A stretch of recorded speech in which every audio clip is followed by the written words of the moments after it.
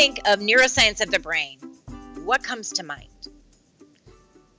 Complexity, I don't really know what it means. Or, oh, I have a nugget that I learned in a class to make me feel smart, but I really don't know the in-depth research behind it. Maybe you think of just memory and how neuroscience affects memory or the prefrontal cortex. Maybe you know that it really impacts the hippocampus.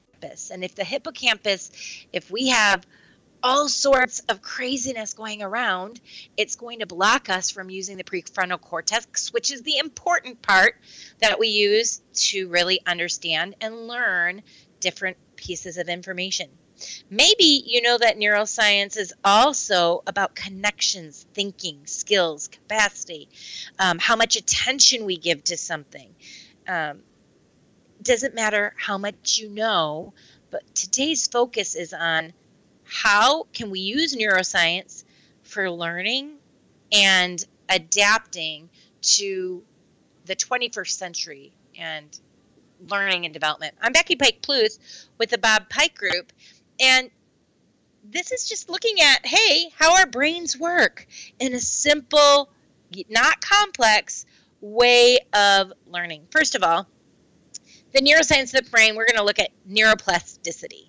If you don't know what that is, we have approximately 100 billion brain cells or neurons, and it's utilizing that whole network to really recall, remember, to have beliefs. The brain is fixed. It's hardwired, and so it's really important for us to be able to use the neuroplasticity for recall and memory. When on its own, a single neuron can achieve absolutely nothing. It really needs multiple in order to go anywhere. One of the things in training development that we're trying to do is create neuroplasticity so that our synapses kind of fire and people can learn quicker and better. One thing that I really focus on is reduce tension to increase retention.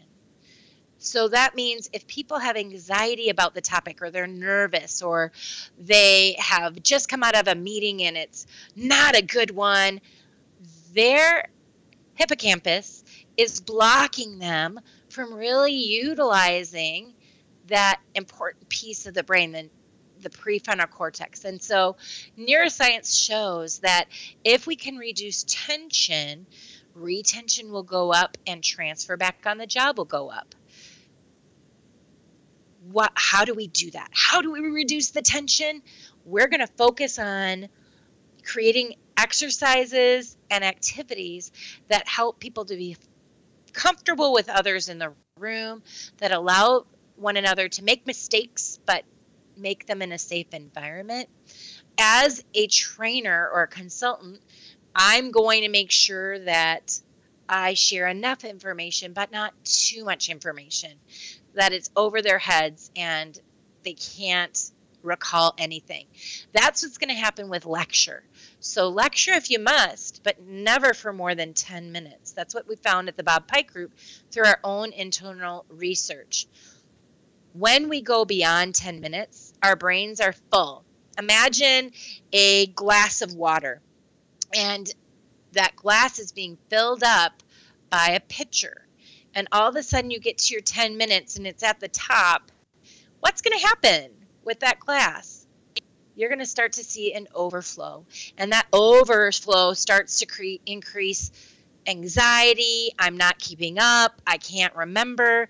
And so lecture if you must, but never for more than 10 minutes without having some sort of an interactive method and active learning for your peers or your employees or your learners to be able to utilize what they've just learned from you, so they can process it, feel comfortable and confident through actual practice.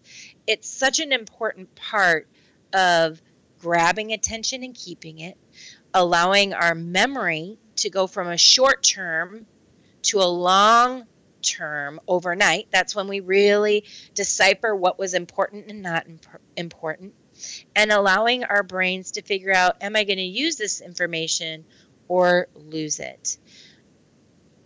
Tap into, research, Google, neuroscience of the brain journal articles. Tons will come up. It's really valuable. In my book, Creative Training, a Train the Trainer field guide, I have compiled many, tens if not hundreds of journal articles that I use. If you look in the back of the book, you can tap in and read those just so you have a better understanding. Or you can just read the book, and I've simplified it all into bite-sized nuggets for you to be able to learn faster, quicker, better, and begin applying it back on the training job you're working on. I'm Becky Pike-Pluth with the Bob Pike Group, and this is your creative training tip. We look forward to seeing you next week.